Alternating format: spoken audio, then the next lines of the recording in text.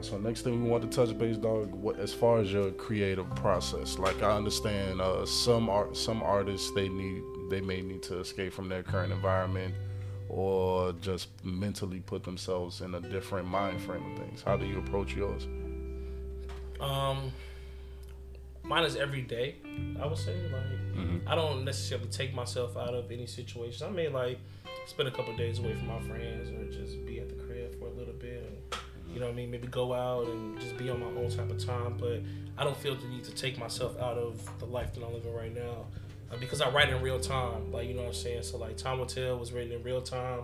I was talking a lot about how I grew up, and a little bit of where I was at that point. Revenge of the Time, I've switched the whole thing, and I'm talking from the perspective of me older. So this album is Revenge of the Time is I had to tap into, okay, these are all the things that I want in my life. These are all the things that I want to do. Okay, this is how I see life in a perfect world if I could have that. Right, but let's flip that shit on its head and be like, okay, well, I've attained all this, but what happened in the middle, bro? This shit's still real life. And the way that history repeats itself, I didn't feel bad about, you know what I'm saying, visualizing how, because I know myself, right? Visualizing how I would react in certain situations or how I would handle this situation, you know what I'm saying, if it came to be. And so I just took a lot of my experiences that I've had so far, kind of heightened them.